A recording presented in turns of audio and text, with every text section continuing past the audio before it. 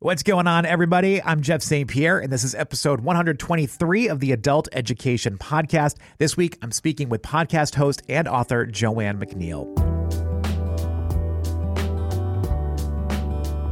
Thanks so much for checking out my show. If this is your first time joining the Adult Education Podcast, I sincerely hope that you like what you hear and that you stick with us. I would really appreciate it if you would take a second to leave a 5-star rating on whatever platform you're using, and feel free to share the show with your friends. I find that word of mouth is the best way to inspire new people to check it out. I know I've told you before that my primary job is as a morning show host on a radio station in Baltimore. That radio station is owned by iHeartMedia, so I hear a lot of commercials for iHeartRadio products.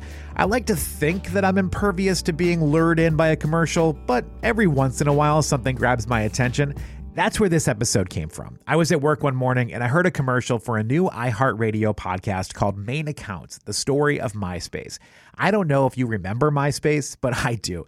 It was the first type of social media that I used. It was launched right when I graduated from college in 2003, and I dove in head first to see what it was all about. Social media at the time was uncharted territory. We didn't know what we didn't know. Now, unfortunately, over the years, social media has turned into something more than just sharing photos of our lives with friends and family. It's taken on a life of its own, and mostly in a negative way, if we're being honest. But MySpace still holds a space in the hearts of those that used it some 20 years ago. Joanne McNeil is the host of Main Accounts. She's my guest today on the Adult Education Podcast. I've become fascinated with her show, and I would highly recommend you check it out. Main Accounts takes the listener on a little trip down memory lane, but also takes a deeper look at how social media began and evolved into what we know of it as today, and how MySpace played such an integral part in that transition. I spoke with Joanne right after she published episode 6 of Main Accounts, so we do reference that a few times. I hope you enjoy our conversation. Hey there. What's up? Sorry, I'm not super tired. I can get my mic and headphones in just a minute. Today's been kind of a nutty day. Well, I love it. Yeah, it's been wild here too. My daughter, I have a 2.5-year-old. She's been a champ at napping around this time. Then all of a sudden, the last couple of days, she's decided she doesn't want to. And I'm like, no. Dad's got stuff scheduled. You need to go to sleep. Okay, let's see if this works. So fancy. That sounds great. Is that where you record the podcast? Yeah, basically. I love it. I think what you've been doing is great. I'm curious how you got hooked up with iHeartRadio. They reached out to me. The producer, Jason English, he read Lurking. He just sent me one of the best emails a writer could ever get, which is like, hey, I have this idea. However involved you want to be is up to you. Like from the scale of like a consultant or host, whatever you want, let's just talk. And I'm like, oh my gosh, is this for real? Like, it's just like, that's what, I mean, because sometimes you get these emails and like they ask so much of you and you don't have the capacity, but this was just like a really friendly proposal. And like, it was really just like, we want you involved somehow. That's really cool. I said, the funny thing is, I was like, I don't think I have the host charisma. And like, we were just going to go with like I was like, we should definitely get an actor or something. But they're like, no, this is podcasting. It is funny last year I probably thought I would have been a lot more embarrassed because I do get reviews about like, there are some reviews about my voice and things like that. Sure. Mostly it's just like, give me a break. It's just like, don't listen if I'm so annoying.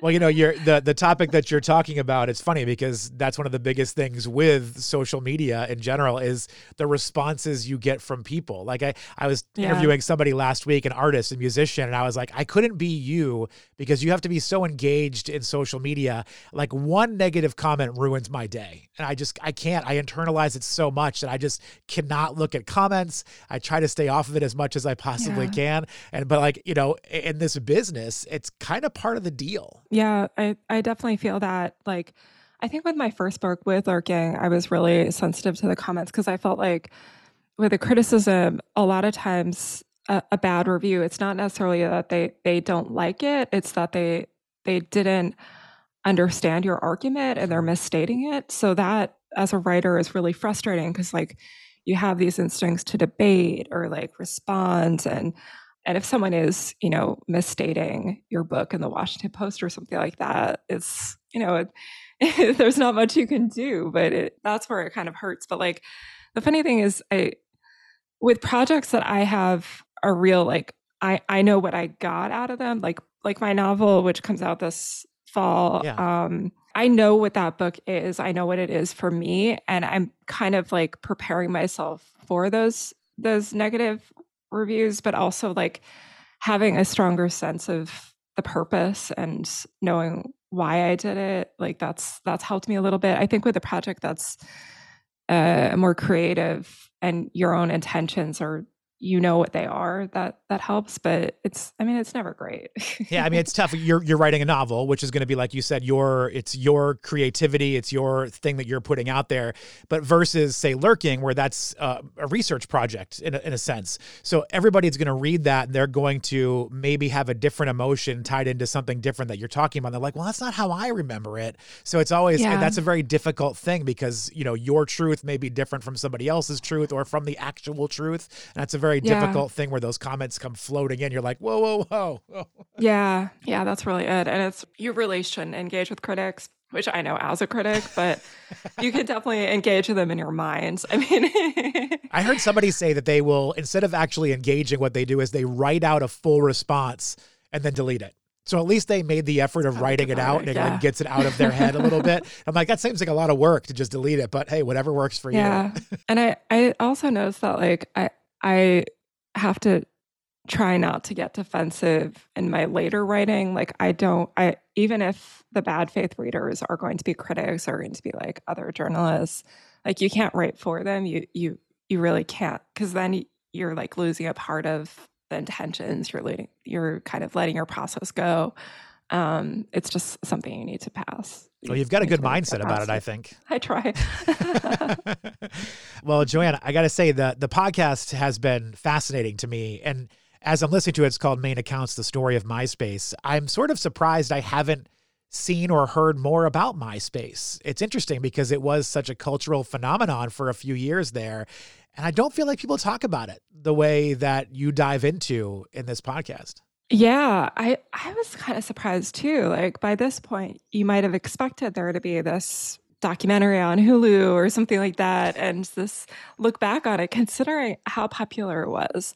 Now that you mention it, I wonder if part of it is generationally, because it was very popular in the early to mid aughts. So there were definitely like older millennials that were on it, but some of the later social media that happened, like Tumblr, that might have been for a younger generation that has like a stronger sense of it.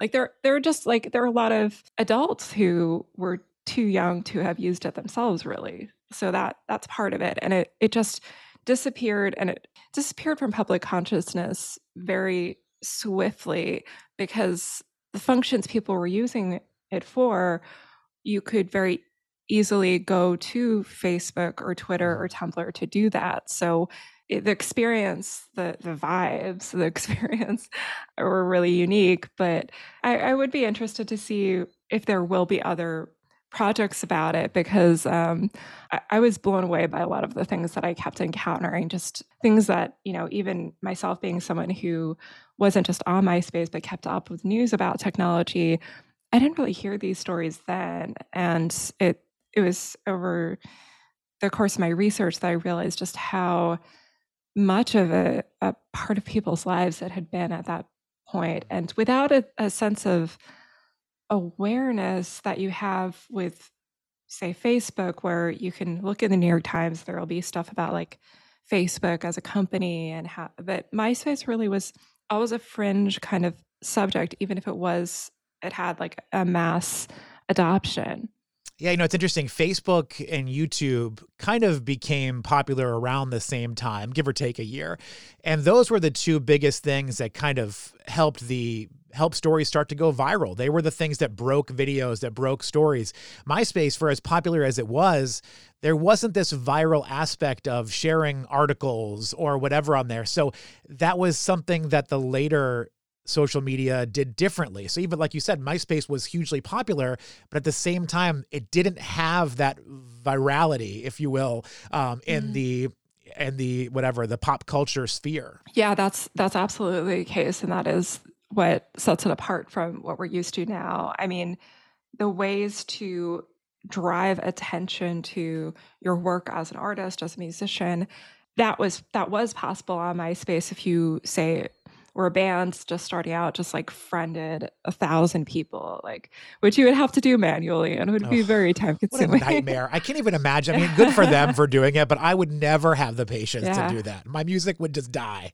But these were the tricks of the trade. And for someone who wanted to be discovered, who knew that MySpace was this fertile ground for like producers are definitely looking there for talent. You saw a lot of little kind of, they seem so quaint in retrospect, but tricks like that, or, you know, just being super engaged with people that you follow and trying to build a fan base, even if you're just starting out.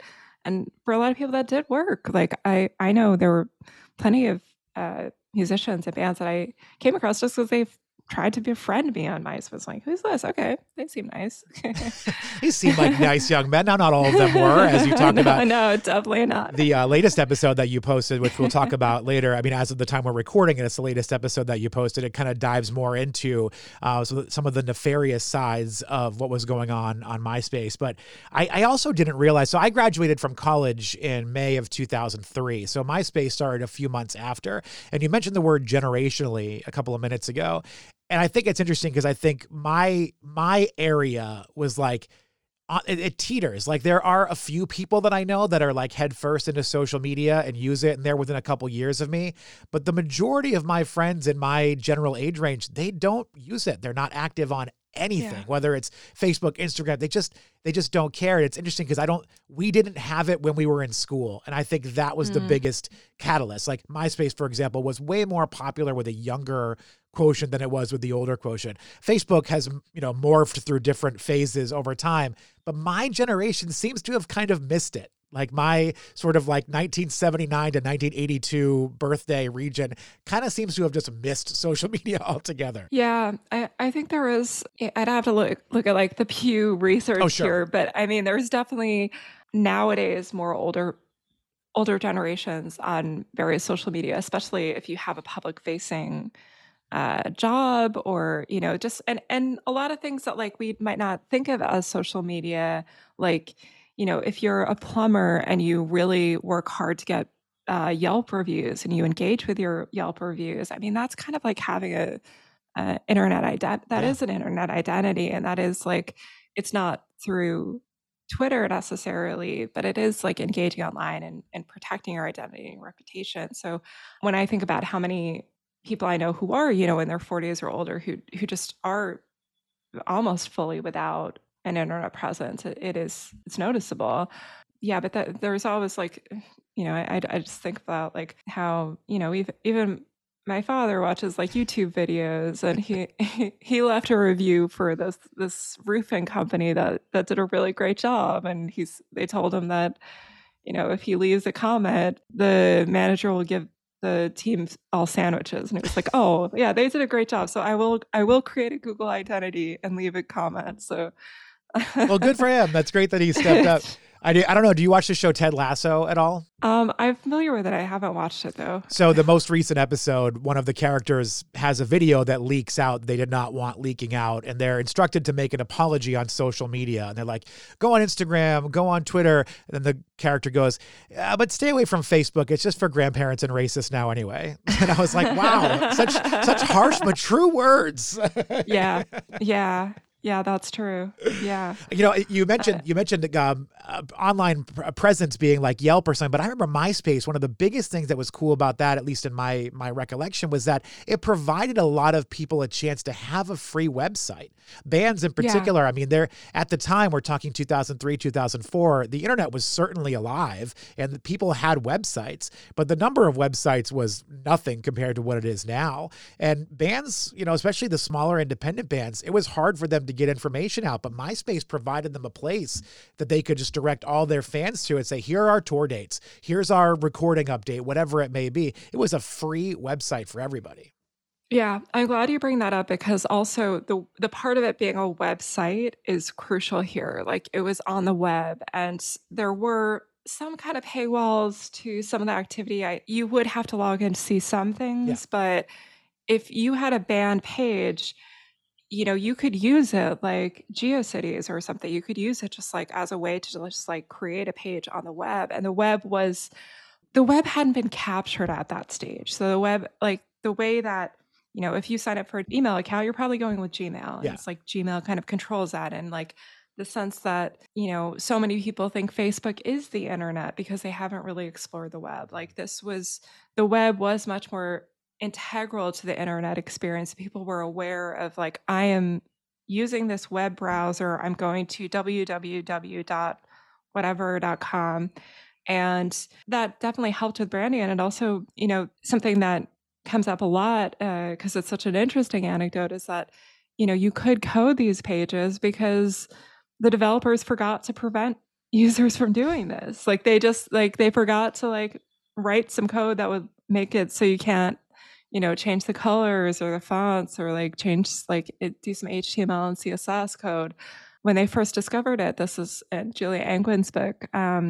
She talked to some of the developers on the team. They first thought it was like users were getting hacked, and then they were like, "Oh, well, no, they actually really like us. Let's keep it." And that became this distinctive element of the MySpace experience that you can customize these pages. You can put an image in there. You can hot link images from elsewhere, like all of that kind of way of customizing, but also customizing while understanding how the web works. Yeah. That was a big piece of it too. I mean, I didn't think about it till after the fact because I don't know, I just wasn't thinking about development or coding, but that was a huge thing for a lot of people to learn how to do some basic web coding through that. I mean, just wanting to hack your MySpace page. I mean, just talk about like a weird sort of STEM aspect to it in general, which kind of looking back on it is fascinating. Yeah, definitely. The personalized pages were always either fantastic or fucking insanity. Like I try to go look at a friend's page and I have to sit there for 15 minutes waiting for it to load because of all the things that had to pop up. You're like, why would you do that to all of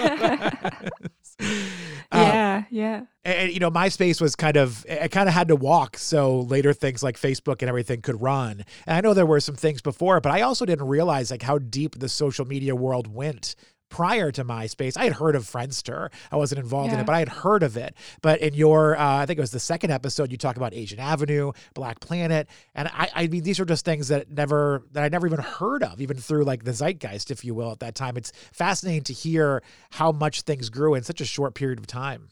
Yeah. I mean, I loved doing that episode because I feel like what those websites, those online communities of the 90s were doing is so much more like what would be an ideal social media landscape today in terms of like, for example, that Asian Avenue. I mean, it was a community that had a very specific community, which was Asian Americans who used the internet in the 90s, which was kind of niche and niche enough to like actually foster a community among people. And it never grew to a scale that these issues that we see with Facebook and the big platforms now deal with. I'm sure the founder would have liked to have scaled, but it might have scaled very differently in that there were communities already specifically set up as communities without like any kind of gatekeeping too. Like he said, like in certain circumstances, there wasn't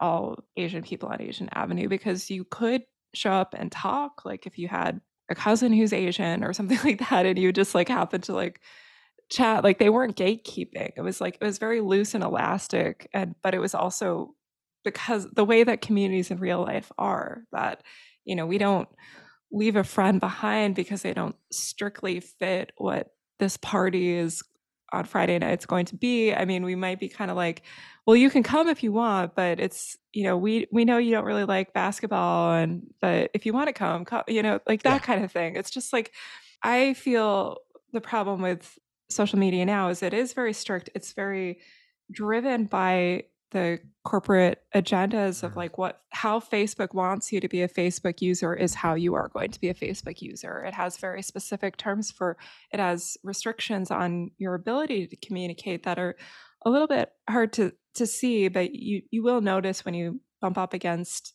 problems on it. And it is kind of like the conductor on the train for how you behave on that platform.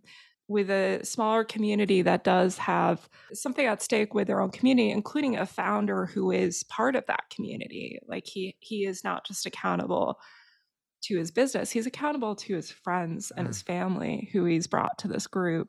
So that's what I feel like is kind of missing today. And MySpace is an interesting intermediary in that MySpace could feel niche because you would join MySpace and hang out with people who listen to the same music as you.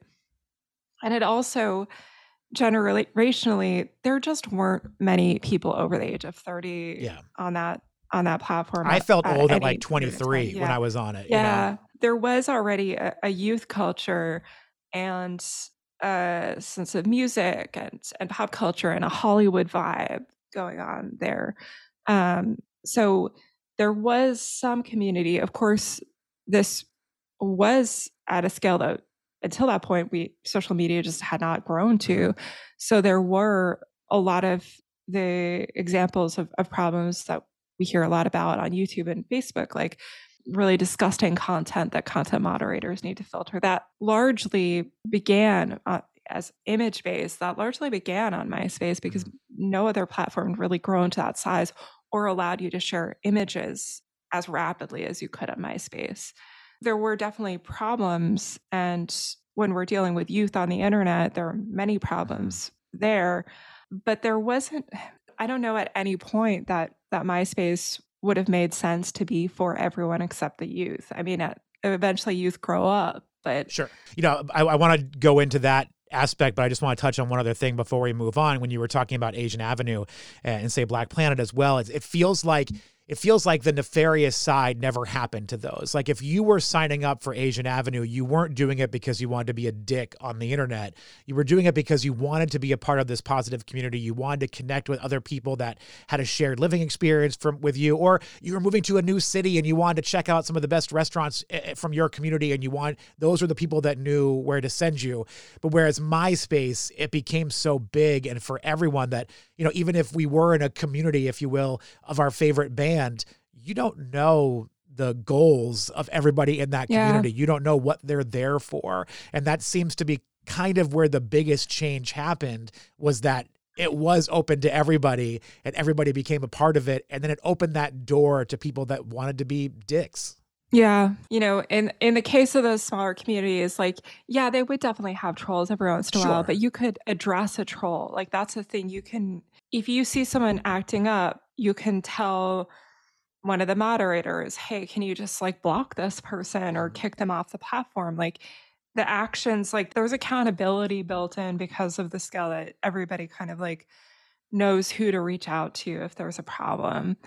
That's like, and that's the scale that online communities should be because, and yeah, MySpace, like there wasn't really someone you could reach out to and say, I'm being stalked here, or like this person is sending me like aggressive messages that make me feel uncomfortable. Like there were support staff and there were incidences that they would get involved, but it was like, they didn't really know what they were doing. And I think online harassment really wasn't taken seriously in those years either. So it would have been kind of like, this is just on the internet, just ignore them. Like you would have gotten that kind of advice. I mean, it hadn't happened yet. Like, I mean, I don't want to say it hadn't happened yet. People were getting harassed online. I remember when I got my first computer, my parents warned me about chat rooms. Like these things happen, but it hadn't happened in the way that you would see it on MySpace. Like we hadn't seen that version of it, which unfortunately, sadly, is kind of what shifted us into the world of catfishing and all the different things that we see in our generation today.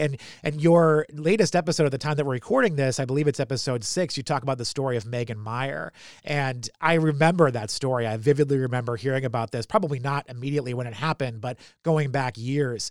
And that was the first time that I recall hearing about these super duper negative aspects of being on social media and people catfishing or pretending to be somebody else and what it could happen. I mean, but just in case no one knows what we're talking about, can you summarize the Megan Meyer story just so they understand? Yes. The case of Megan Meyer, this was a 13-year-old girl and living in St. Louis, and she was chatting with what appeared to be a young guy in her area and having this online relationship without meeting him in person. his messages grew really aggressively cold, and it kind of shifted, and she committed suicide following these messages.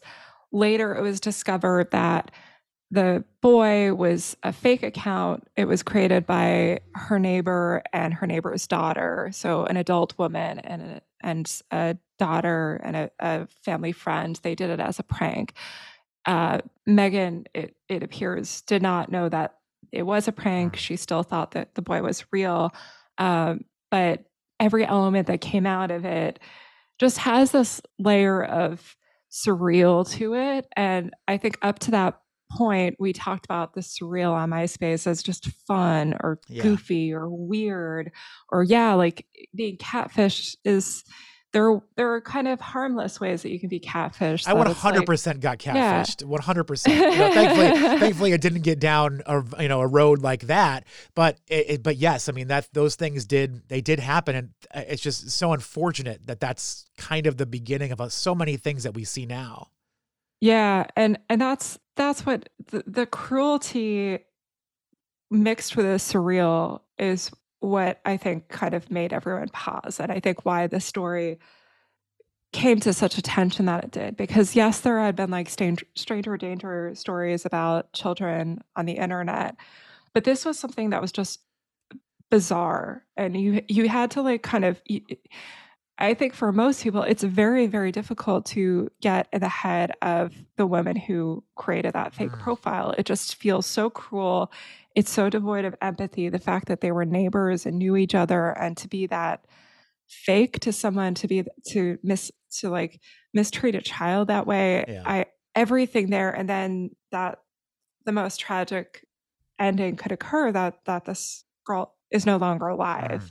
So the stakes here are baffling. Like it's so tragic. The mother of Megan Meyer, who I spoke to for the podcast, Tina Meyer, it's hard for me to imagine going through the thought process, how many layers you'd have to unpack, just the betrayals, in addition to the loss, the grieving, and also that there's really not a lot you can do to, especially at that time. Police. I mean, there was nothing. There were no rules at that time for that kind of thing. In the next episode, we'll get into it, but it's very difficult to create policy that could protect something like this from happening again. Again, this is like a very unusual incident that thankfully, there have been other things that resemble that cruelty, but this was very, very unusual event.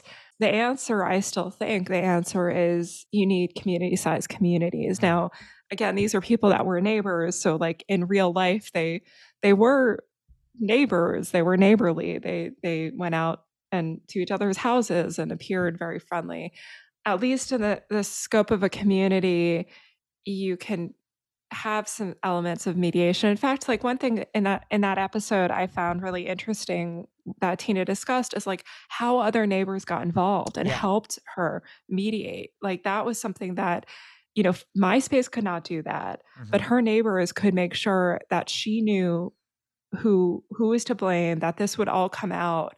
And so in some ways, like this is a case of a community coming together and helping support someone who went through a tragedy that is completely beyond the scope of most people's imaginations. The more I think about MySpace, and you were just sort of touching on it before about how they didn't really have the infrastructure to stop a lot of these things, to watch a lot of these things. They just kind of turned the website on and said, have fun. And it kind of reminds me of in Jurassic Park, where they're like, you were so focused on wondering if you could, you never stopped to think if you should. And if only they had known what it would become, and how could they? But if only they had known what it would become and what would happen because of their creation of MySpace, I wonder if they would have put some safeguards in. I wonder if they would have changed some of the things that they ended up publishing. I really wish I could have talked to the founders at some point, but I also understand why they are enjoying their privacy. They're counting money and enjoying privacy right now. Yes. Yeah, I mean, I talked to friends of Tom. Tom was my friend for years. I haven't heard from him in forever. I know Tom being everyone's friend, but then I talked to people who were like not just Tom's friend on MySpace, but apparently like friendly. And he does sound like quite a fascinating person. I at least got enough on of a picture of his life, which is, you know, quite a story of itself. Like he's someone who kind of like, I think by the time he was 30, it just kind of lived like several different lives. It's like in the hacker scene, like running a porn website, like doing all these like he had like this fancy literary agent at one point. It's just like every single anecdote was like and he's like 17 and that happened. So in a weird way, it feels like MySpace had to come from someone like that. He's like a party guy and also has this like entrepreneurial sense and a sense of what's cool that is with the zeitgeist, because he definitely had a finger on like the pulse of like Los Angeles in that moment of time, and like the right bands, the right moves, the issues of like harassment and moderation and all of the like complicated not so fun parts of running social media. It doesn't seem like they had the brains. Anyone in the team really was strategizing. No, it definitely does not seem that way. And you've used this word a couple of different times, and I forget where I saw it or where I heard it, but you've used the word user. And it's so interesting that that's the word that is used to describe somebody that is on social media. You are a user. And the person that I heard describe it this way, and you probably know this quote from your research, but he said something like, there's a reason why people that are heroin addicts are also users. Like they're users of heroin. Like social media is very similar. It's designed to keep you on it. It's designed to keep you addicted and to keep you around, which is why user is the perfect term for anybody that is on it. Yeah. And I mean, I know that people like Mark Zuckerberg will say things like, we don't like calling them users, they're people, they're community members, because he doesn't want you to realize how much control he has over your interactions on Facebook.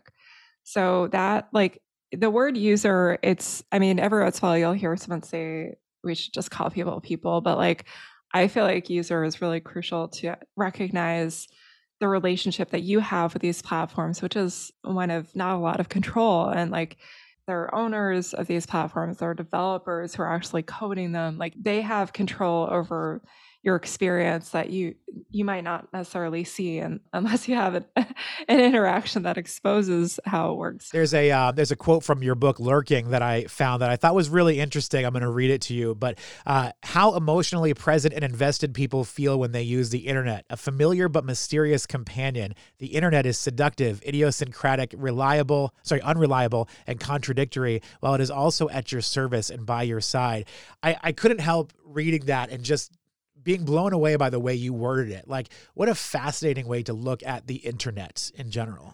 Yeah. And in this book, like, I really wanted people to remember that it is people, not just users, it is the humanity that we express in these spaces. And I mean, one thing that it wasn't really as talked about as much 3 years ago, but I feel like the part of that book that is probably still really relevant is how all this data is now being used as the content that creates AI. You know, this is the grist for that mill. And so how do you feel about, you know, wedding photos you posted to Flickr becoming like parts of like little crumbs of some kind of like grotesque AI image generator? Like, is that why you posted it to Flickr? I mean, is that how do you feel like that's respectful of your use of these platforms? Like, that's something we're still kind of grappling with now, but I would like to see more of a conversation about what it means that your humanity can be like crumbled up and sold like for, you know, fractions upon fractions upon fractions of a penny. But even that's almost insulting. Like, you didn't post this information to add to a big pile of data that Google and other companies would find valuable. That's not a fair trade. That's kind of like the conversation around TikTok right now, this idea they're going to, use your data in China. And I understand the point behind them trying to use the big bad wolf in this, but like Facebook uses our data all day long. They sell our data to whoever they want. Twitter's going to do the same thing. I mean, they all do it, so I don't really understand the uproar over one of them possibly doing it. Yeah. I mean, that's a tricky thing is like so much has been normalized and it's hard to see what is the best step moving forward to scale these companies back. It's pretty obvious that Facebook keeps pointing to TikTok as a way to like deflect its own regulatory pressure that it's been facing in the US. I was optimistic a few years ago that possibly something might come of antitrust legislation. I'm not a lawyer, so I don't really know. Ultimately, it would be a good thing if these companies were broken up. I don't really know how that could happen. But I think also if we did have better data protection laws, like we are removing their source of revenue. And that's basically they would crumble on their own without us and our data. But I think ultimately this is a galvanizing topic. Most people do not want to be treated like just crumbs. Like most people don't want their humanity, their life lived online to be just like treated like that. They don't want to be exploited once and people know these companies are up to no good. It's something that both sides, every kind of person in the US, we don't unite on many subjects and for good reason. And I'm not someone who's like, you need to reach across the aisle on anything. But I do think it's notable that like, there is no politician who'd be like, Facebook is great. It's been good for democracy. You would just be laughed out of office. It's clear these companies are up to no good and it's incredibly galvanizing to legislate them. So hopefully something will come that will be a corrective measure. Joanne McNeil, we covered a lot today, way more than I was expecting to. And from all over the social media spectrum, I actually feel like you opened up so many new doors. And I've got a lot of other questions for you, but we're going to have to save them for another chat. I would love to connect with you again, maybe around the release of your novel that's coming up in the fall. Yeah, I'd be happy to. I'm really excited about that release. Thanks so much for having me. Your podcast is called Main Accounts, the story of MySpace. Just amazing work. I look forward each week to the new episodes. Thank you so much for taking the deep dive into MySpace and for sharing the story. You can find Main Accounts on the free iHeartRadio app or wherever you get your podcasts. You also have a book called Lurking, How a Person Became a User. And as I mentioned, a novel coming later this year called Wrong Way. Joanne, I cannot thank you enough for your time. Thanks again for having me. Thank you to Joanne McNeil for her time today. I know life has been crazy for her lately, so I appreciate that she was able to squeeze us into her time. Make sure you check out the podcast, Main Accounts, the story of MySpace. I know people always recommend podcasts, and most people don't ever listen to those recommendations, but seriously, this one is truly great. I think you're going to love it. And thank you to all of you for listening to Adult Education. I appreciate you. Until next week, be well.